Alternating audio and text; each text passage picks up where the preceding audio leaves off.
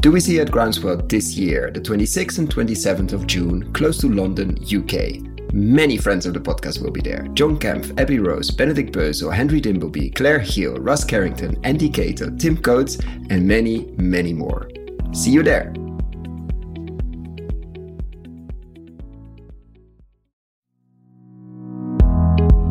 Welcome to another episode of Investing in Regenerative Agriculture, Investing as if the planet mattered. A podcast show where I talk to the pioneers in the regenerative food and agriculture space to learn more on how to put our money to work to regenerate soil, people, local communities and ecosystems while making an appropriate and fair return. Why my focus on soil and regeneration? Because so many of the pressing issues we face today have their roots in how we treat our land, grow our food and what we eat. And it's time that we as investors, big and small, and consumers start paying much more attention to the dirt/soil underneath our feet. Before we get started, I've been recording these interviews next to my day job, and I will definitely continue to do so and release about an episode a month. But at the same time, I would love to take this further, share more interviews. There are many more stories to share on investing in regenerative food and agriculture. More depth, improve the quality, maybe even doing some video series. So I started a Patreon community, which makes it easy to support creators like myself. If these podcasts have been of value to you, and if you have the means, I invite you to support me and make this happen. For more information, please find the link to my Patreon account in the description below. And now, without further ado, the interview. Enjoy! Welcome to Investing in Regenerative Agriculture, Agriculture as if the planet mattered. In these interviews, I'm talking to people who are scaling up the sector, either by increasing the influx of capital or by working on the ground to scale up the enterprises on the ground. Why regenerative agriculture? Because so many of the world's current issues come together in this subject, from drought to water scarcity, climate change, social issues, hunger, obesity, all have a connection to how we grow food and what we eat. You're going to listen to an interview with Dr. Sarah Scheer, founder and CEO of Eco Agriculture Partners. We'll talk about stranded assets. 11 trillion of stranded assets are stuck in agriculture. We'll talk about the importance of good landscape partnerships and how, as a smart impact investor, you can recognize partnerships that actually add value, where all the stakeholders are involved, and the need for new institutions to really get this movement to scale. Enjoy! So welcome to Investing in Regenerative Agriculture, Agriculture as if the planet mattered. I'm Koen van Seijen, the host of today. In the podcast of today, we have Dr. Sarah Scheer, agricultural and natural resource economist, CEO and co-founder of Eco Agricultural Partners, plus author of many books and papers. For instance, Scaling Up the Investment Finance for Integrated Landscape Management, where for the first time, at least I've read it there for the first time, people speak about the stranded assets in agriculture. So we're definitely going to ask more about that. Welcome, Sarah. Thank you very much, Koen. It's a pleasure to be with you. And to start, as I like to start with a personal question, how did you end up in the regenerative ecological agriculture space?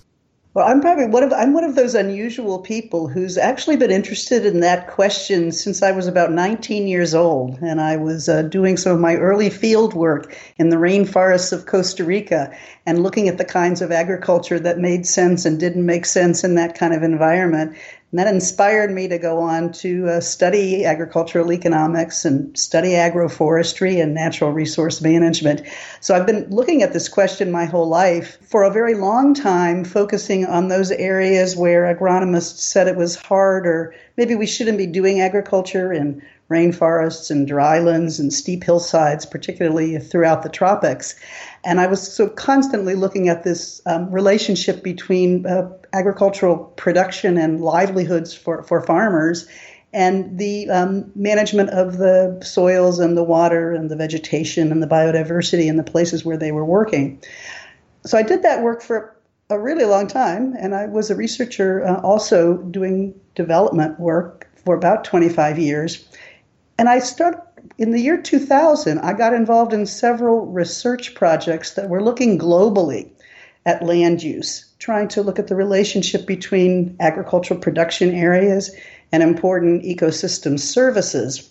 And I found to my astonishment that the remote sensing data actually showed that the most important areas for biodiversity, for carbon sinks, terrestrial carbon sinks, for watershed management were actually in the prime agricultural areas of the world. And this was really quite a shock for me because I realized that the issues that I had been facing all those years in what they used to call marginal lands were actually just as true of our bread baskets and rice bowls, and that the way that we manage our agriculture in those places was absolutely central to long-term provisioning of water, to long-term conservation of biodiversity, wildlife, etc.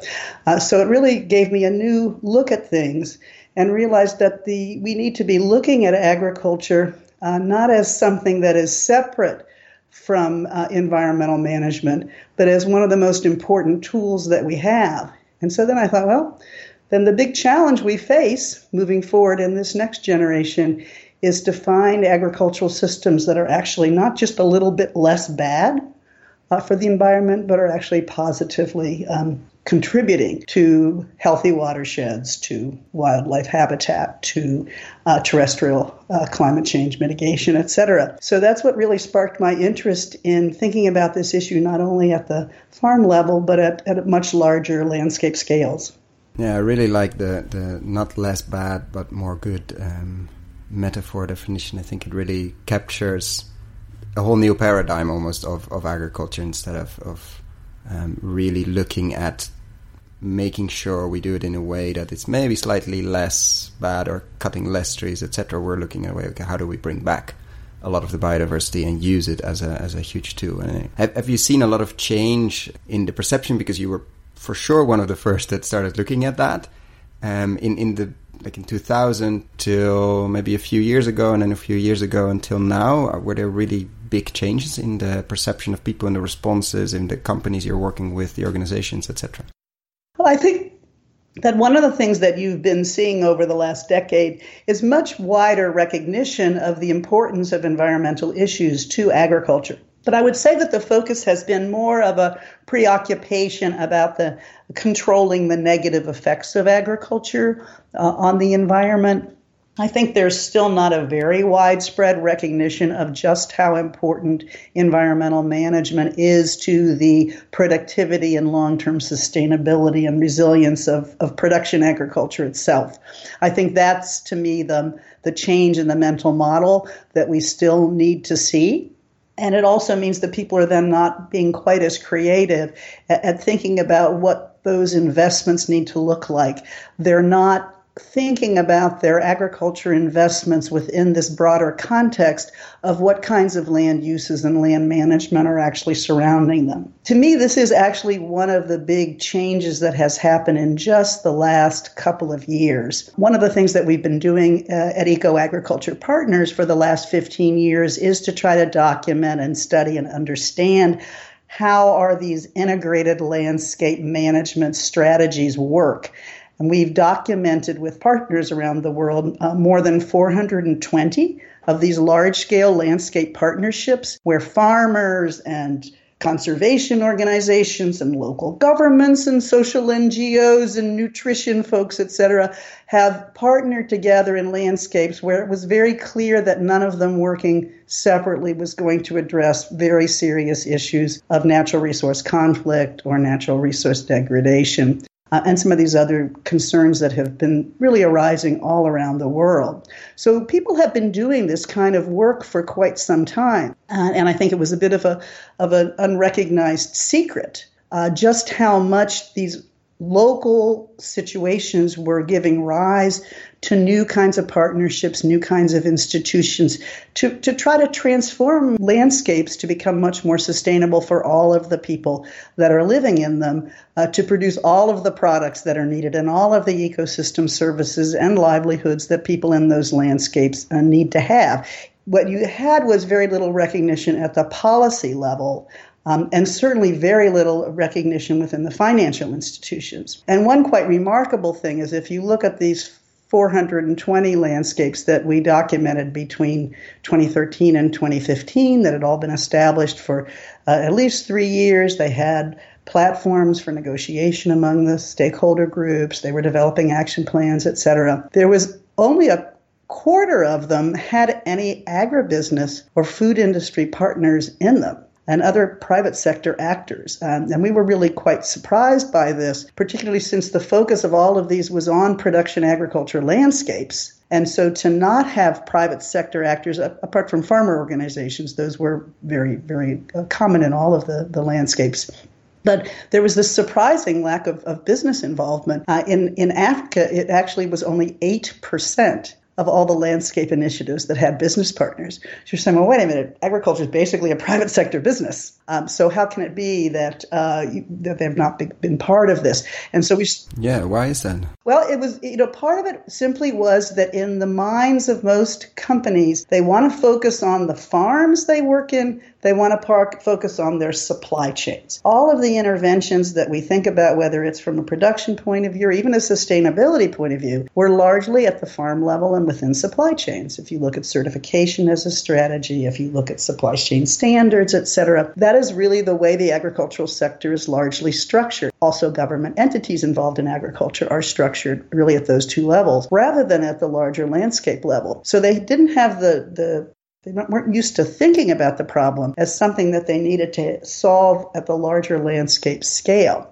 And obviously, they're not going to do anything there's not a good business case for. So one of the things that to me has been the biggest change, you ask, over the last couple of years, has been the burgeoning recognition by many of the actors in the agriculture production and food industry space that many of their most important sourcing regions are actually at risk and that it's going to be hurting the business. The most common risks are concerns about water access, water quality, and water security. So you have brewing companies, for example, that all of a sudden are getting very interested in being involved with multi-stakeholder watershed management programs because they really need to ensure that for the next 50 years there's good water sources. You have all of these companies that have made commitments to deforestation-free supply chains that have realized that it's not sufficient to do farm-level certification if those farms that are supplying them are in the middle of forests where many other actors are continuing to do deforestation. They then have no credibility for their certification. So those groups are now starting to recognize that they need to partner with other actors in the landscape to try to have collaborative solutions to addressing deforestation. You also have companies that are seeing issues related to climate change and the need for climate change adaptation that also want to partner with other institutions to co-invest in some of the activities and programs and business models that will allow them to adapt more effectively to climate change. So I think you're starting to see much more recognition about the potential business advantages of being part of these landscape partnerships. But at the same time, you have a really pretty start of a learning curve, I think, for everyone in how to make those partnerships actually be effective. Yeah, and if you look at what has changed then in the past few years, that suddenly at least a number of these groups in agriculture, either companies, processing companies, etc., started to look beyond their own farm or beyond their own supplier. What has triggered that? Let's look outside, beyond the gate, basically, of what I'm used to. I would say for most of them, it is looking at business risks. And they're seeing risks that they can't manage within the confines of their own company or their own supply chain. So I think that's the biggest one. And like I say, climate, water, I think some of the community issues about establishing a long-term right to operate in places where there's many other actors that are competing for some of the same resources that are important for the companies. So I think that's part of what you're starting to see as a recognition of risk. There are some real far-sighted companies that are actually turning that on its head and are actually making commitments from the level of their board of directors that say we are committed to long-term sustainability in our operations and in our businesses. We see partnerships with other actors who share the resource base with us as actually being one of the core principles of our business. So I would say there's not too many of those yet, but you're actually starting to see it move from simply a risk analysis to a shifting of business models as something where they recognize that the long-term sustainability of the landscapes they're operating with and the economic, social, and ecological health of the other actors in those landscapes actually are part of the plan for achieving success within their businesses. That's almost moving from a less negative, in this case risk, to a few that are actually seeing the positive potential, almost from a risk management to, hey, actually this is full of opportunities if I'm doing it right, which isn't easy, but at least it's possible, which of course the 400 cases you've looked at, or at least the quarter that was involved with agriculture business have been showing. Right. And I think the other landscapes are desperately trying to engage businesses in the work, and in many cases they haven't been successful to. And one of the things that we've been working with is tools and methods and analyses that will help some of those existing landscape initiatives reach out to businesses and help them consider the business case for participating. We've also been trying to look at working with businesses to see how they can do their own internal assessments of when it makes sense and how it makes sense, what kind of roles are appropriate for them depending upon the kind of business that they have. Now, one of the things I think that is constraining this is that most of our major institutions don't support this kind of integrated landscape management. So our policies and government rules and the ways that government agencies operate regulations and make public sector investments are still very much siloed. Very, very siloed, very sectoral. And at the same time, so are the financial institutions. So if you have a business that has got together with some NGOs and the local government and have agreed to co-invest in, let's say, riparian restoration so as to improve water quality for all of the actors that are depending upon that water, they often can't get any financing for that because the finance is also itself quite siloed by sector and also quite differentiated in terms of whether the investor, the person getting the loan or the grant or the equity investment is in the public, private, or civic sphere. So if you're really looking at how do we scale up good practices at the farm, forest, outside the agricultural areas, but that have impact on agricultural areas, so that you may have in order to scale up to restore watershed functions. We work in a number of landscapes where they've managed to actually get rivers that were no longer running all year round. They got enough land users around all of the rivers, all the farmers that were using irrigation, et cetera, to shift their practices. So those rivers are now running all year round, which of course is quite transformational, not only for agricultural production, but also for biodiversity and for many other services that are in that landscape. But you need to be able to have all of the actors do complementary and coordinated activities in order to achieve change that will really be transformative at scale. And we have very few financial models for doing that. So people have to kind of jerry-rig the finance and put it together. And there's a real need for, we call a sort of a financial aggregator or financial coordinators, brokers that say, okay, if we're going to actually restore this degraded area over there, the protected area is going to have to do these things there, and the coffee farmers are going to have to do these things, and then the maize farmers are going to have to do that, and then the local government infrastructure is going to have to shift from using this to that practice. You need to have somebody who says, okay, what's the financing plan for this action plan? So you have many of these landscape initiatives, actually most of them, they spend a few years coming together with to get a shared understanding of how the landscape's actually operating and where the risks are and where the opportunities are and where the trade-offs are and where the synergies are. And they develop an action plan.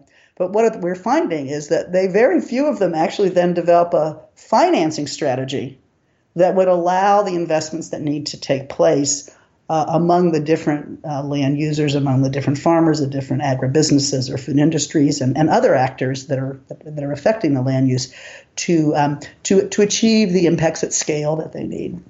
Yeah, and then often what you see, or what at least I see from a bit outside the space, is that the people on the ground running interesting projects, the farms that are scaling up their regenerative agriculture practices, etc., cannot find the financing and are complaining that there are no good investors, and then the investors you talk to say they cannot find the projects and the companies to invest in because there are no good investments. And probably the truth is somewhere in the middle and has to do with language, etc. But you've been describing, I've read two ways of, one is helping those people on the ground to get to that financial plan. How would it work as a sort of incubator or help to when after you've made the ecosystem plan and the landscape plan to also make the financial plan to do that? How are you working in that part of the sector at the moment?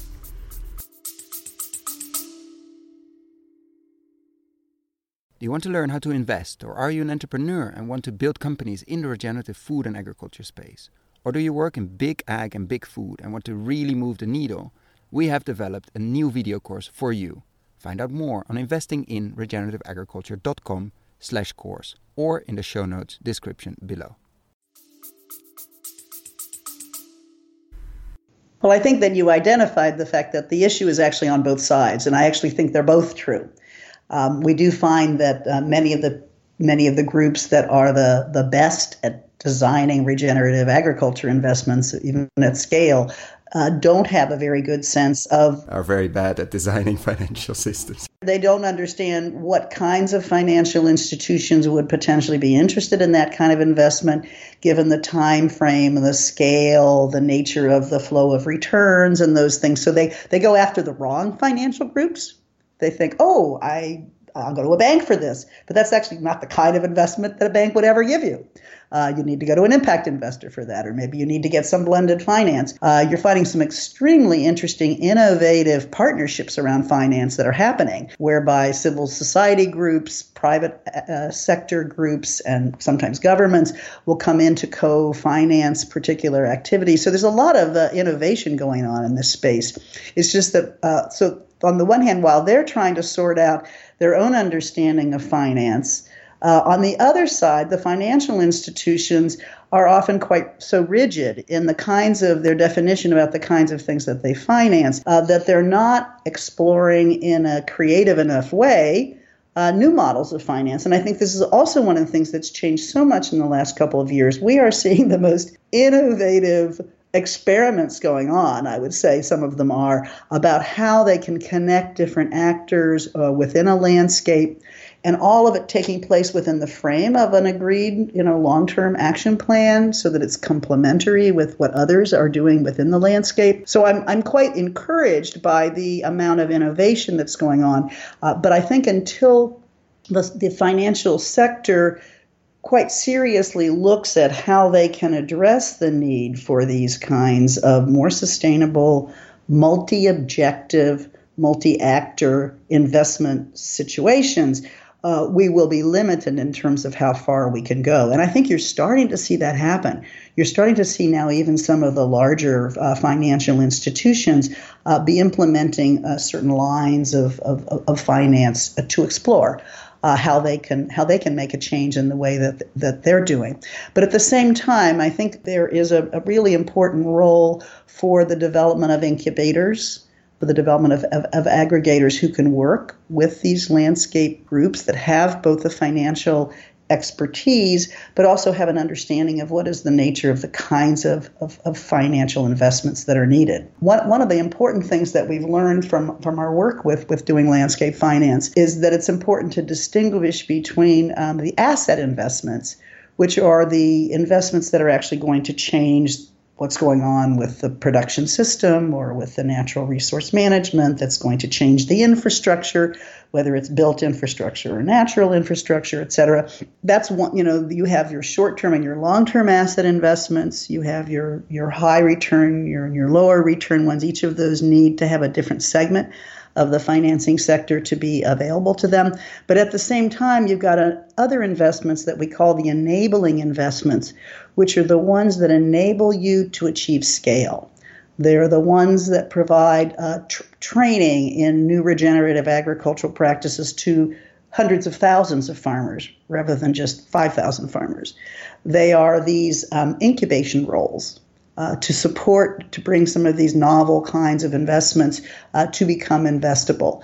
They are the roles for documenting the performance both of the businesses and the performance of the landscape, because one of the things that financial institutions look for is track record. So we've got a real problem with these novel landscape investments. They just have not developed a track record. And even where they have, that track record has not been well documented and shared with the institutions. So I think there's a whole lot of other roles, the landscape. Field building almost. Yes, exactly. You're really creating, in some senses, new institutions.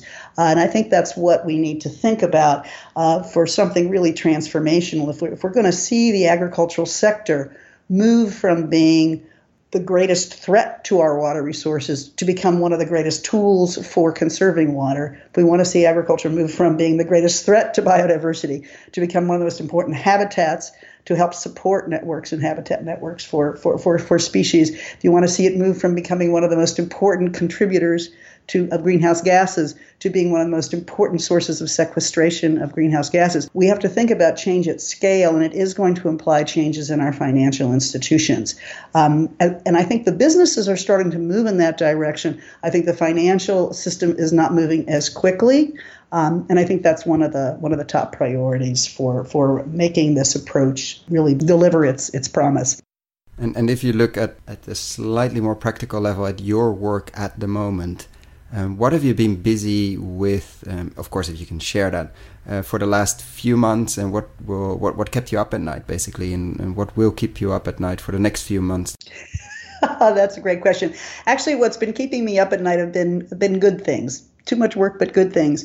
I just finished about 2 weeks ago a really incredibly inspiring experience in Addis Ababa, Ethiopia, where we helped to organize a meeting of 140 individuals who are leading African landscape initiatives from 17 countries. And these were movers and shakers. These were people who were actually implementing these landscape partnerships, were totally in it. And it was an opportunity for them to share experiences and to identify what was going well and what wasn't going well. So I spent a lot of the last couple months helping to organize a really fruitful and creative kind of meeting. And one of the two of the most important subjects that were discussed there were the role of businesses and how to strengthen and have really productive roles of businesses in these landscape initiatives. And another one of the topics was around finance and what kind of innovations in finance were there.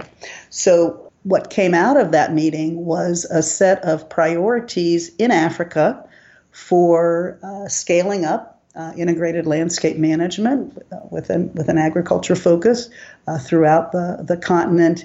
And we had a number of important institutions from the public sector, some from the private sector and civil society sector, who made commitments to move forward on activities such as the development of an incubator for East Africa that would support landscape initiatives, developing a community of practice of individuals interested in developing new forms of landscape finance, of developing an outreach campaign with some of the financial institutions to educate them about the kinds of financial opportunities that there were, but informed by people who actually know how to tell what is a good financial opportunity and what isn't. So there was a whole series of outcomes from that meeting, and we're already seeing follow-up from those.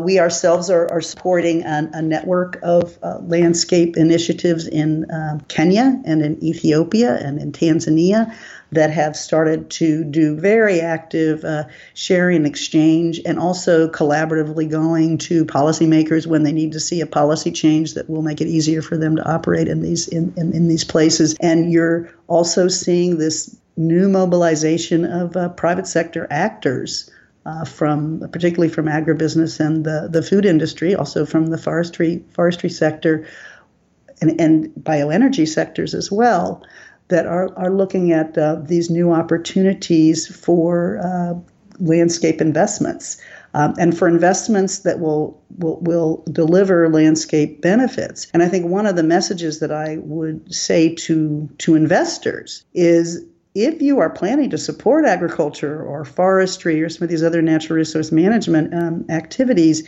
go to a place where there is already an organized landscape partnership that has done their homework about what's working and what's not working, where the threats are, what are the kinds of changes that are needed where in the landscape, and that would provide some guidance and sort of vision of where they're going, because that is likely to very significantly reduce risks for you in doing because you know where your company, you know where your investment fits within a larger plan of landscape and action.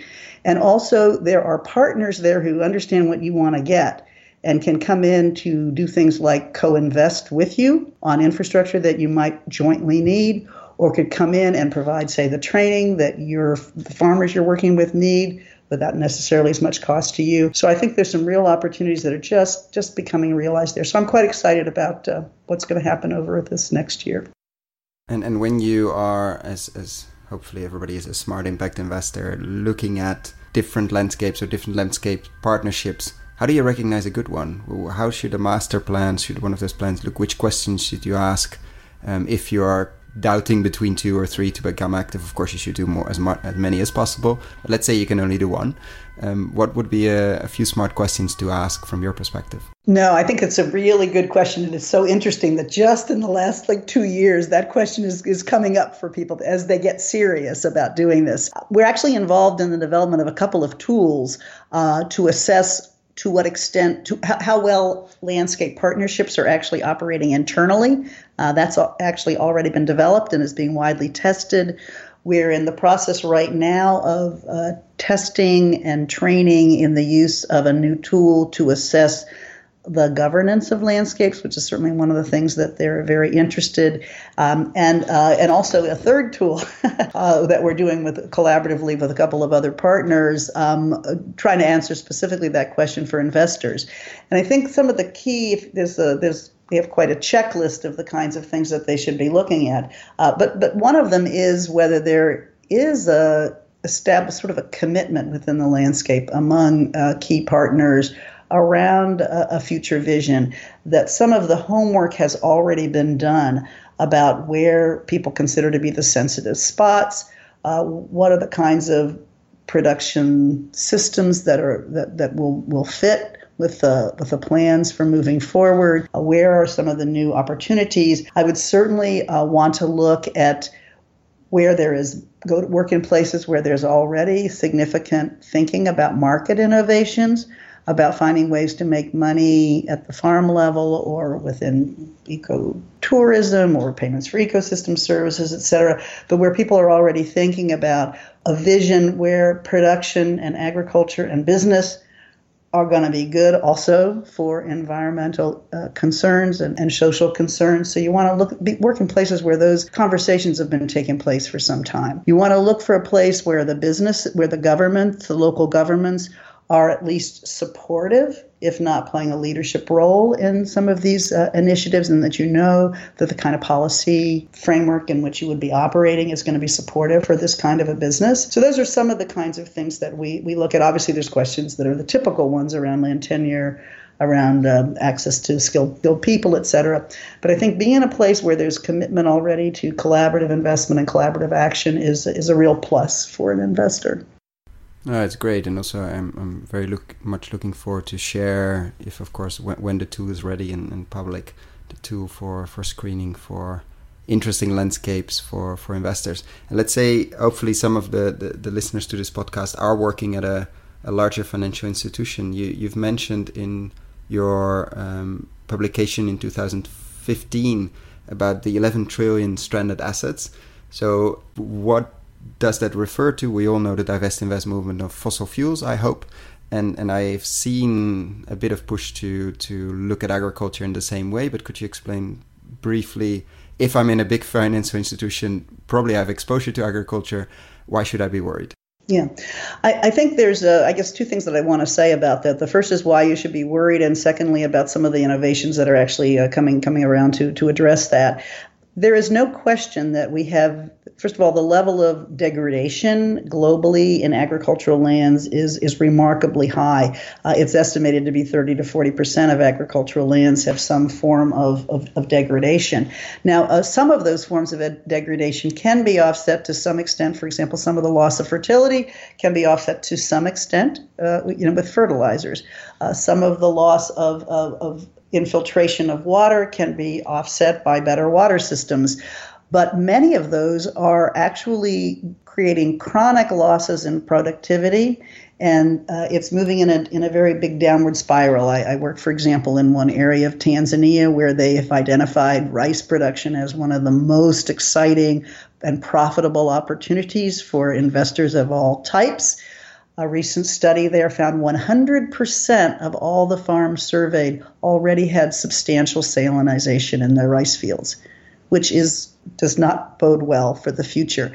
So I think there's been almost a putting your head in the sand by many agricultural investors and many people in the agricultural community who think you can solve all the problems with better seed, better fertilizer, better pest control, and better markets. And all of those things are extremely important, but they will not address major climate changes. If all of a sudden wind velocities are much higher going through your orchard, you will get major losses. And so if you're not going to do something about landscape configurations and establishing windbreaks, you're going to have very substantial losses in agriculture. And I think in general, there is simply a myopia. Most of the screening criteria for good agricultural investments today actually don't look at the sustainability of water supplies. They don't look at the long-term productivity of the soils. They don't look at the impacts that climate change is going to have on production characteristics. And they're not looking at where the farm is in relationship to larger ecological and economic processes within the landscapes. So I think that there are many assets out there that should be valued much lower than what they are right now because these factors have not been looked at. So I totally think this is going to be an issue. And it's going to be exacerbated by the fact that you're starting to have in some crops and in some parts of the world increasing demand from the industries that use the products that they don't want deforestation to be associated with their products. They don't want water loss to be associated with their products. So they're going to start looking at this from that perspective, and many things that look like they'd be really good assets will no longer be. So I absolutely think this is something for financial institutions to be careful about. Now, on the positive side, there's just started to be some efforts at developing investment screens on some of these issues. If you go to the International Finance Corporation, for example, they've got some standards that require you to look at some aspects of a landscape, such as water and the sustainability of water supplies for those areas.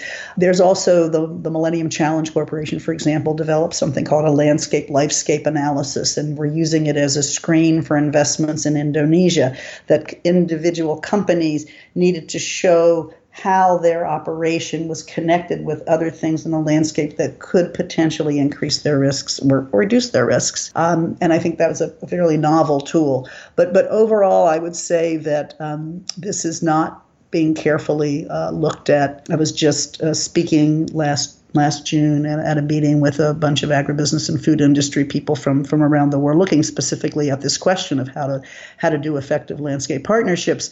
And there was an example given from South Africa where one of the great achievements that was being touted by the government and by the Chamber of Commerce was the development of an investment area where they had attracted something like 15 agribusiness and food industries to all come to that valley and operate and set up new manufacturing plants, et cetera. And this was a big success. Well, it turns out that when you put all 15 of those companies there, their demand for water far outreached the availability of water in that area, and you started to, almost within a few years, have some of those companies have to go out of business. They're just not looking at the ecosystem sustainability of these systems at scale. They're looking in the short term at their own plot of land, but they're not looking at how that plot of land is linked with the larger landscape. Yeah, and I think that really summons it up.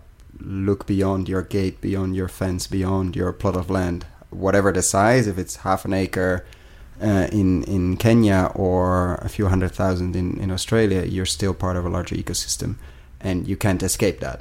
You are. And on the positive side, there are great opportunities that open when you look across that fence line. There are people to co-invest with you. There's people who can reduce the risks that you face. There's people who can develop coalitions with you to look for more favorable kinds of and supportive policy measures. So I think it's both the negative and to keep in mind the positives of doing that. Yeah, and I think any long-term investor has to have, in any investment, a holistic view, especially in agriculture, but of course also in energy, education, etc. How does that fit in a larger system? Doesn't make it easier to screen, but does make it a lot less prone to risk, and probably have a lot more opportunities, especially in the long term. Yeah, I've had a number of people who've spoken to me about that we are kind of in agriculture where we were maybe with sustainable agriculture 30 years ago. You mean in sustainable energy? Yeah, the finance people didn't know much about it.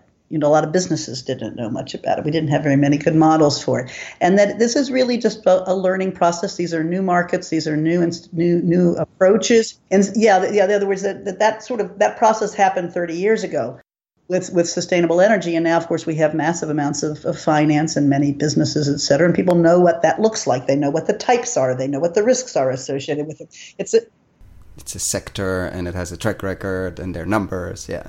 It's a mature sector. And so I think we need to look at the sustainable agriculture and sustainable agricultural landscape world as just we are still in the sort of early years of that. And I think if we can be quite proactive, we can learn a lot from other sectors, and we can learn from the urban sectors. They've also done integrated investment programs that we probably could learn quite a lot about how they finance that and apply that to agriculture. But I think it does require that effort of innovative groups among the people who know the land, among the people who farm, who know the markets, who know the finance, who know the business, and they know the governments to pull together to actually move this from a kind of an infant industry to a much more mature industry, which I think we could absolutely get to in the next 30 years.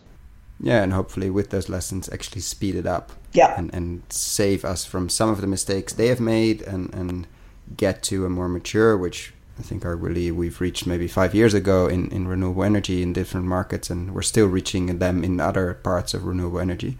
But hopefully reach that point a lot faster, and we need to, and hopefully we'll get there. Yeah, and I think the because particularly we do have these increasing risks for agriculture, from climate, from water, and from other places, I think there will be actually if we can get together, there'll be a strong incentive to really sort of rethink our systems and then create institutional support to move towards those more sustainable regenerative agriculture systems. So. Yeah, and with that, I want to thank you so much for taking the time and sharing your knowledge, wisdom, and experience in the sector, and I'm sure to be checking in with you and the many projects you're working on, and to share those updates with a wider audience.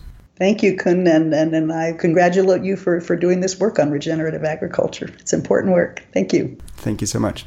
You just listened to an interview with Dr. Sarah Scheer, founder and CEO of Eco Agriculture Partners. We've talked about stranded assets, the need for new institutions, the need for new screening tools for impact investors and for investors, what big financial institutions should do to get real on regenerative agriculture. I hope you enjoyed it and will join us again soon for more of these interviews.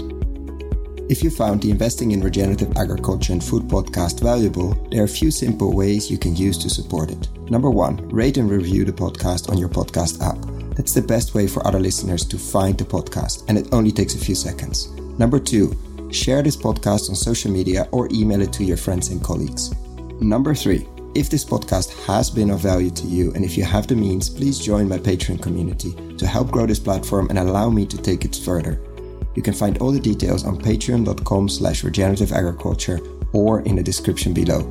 Thank you so much, and see you at the next podcast.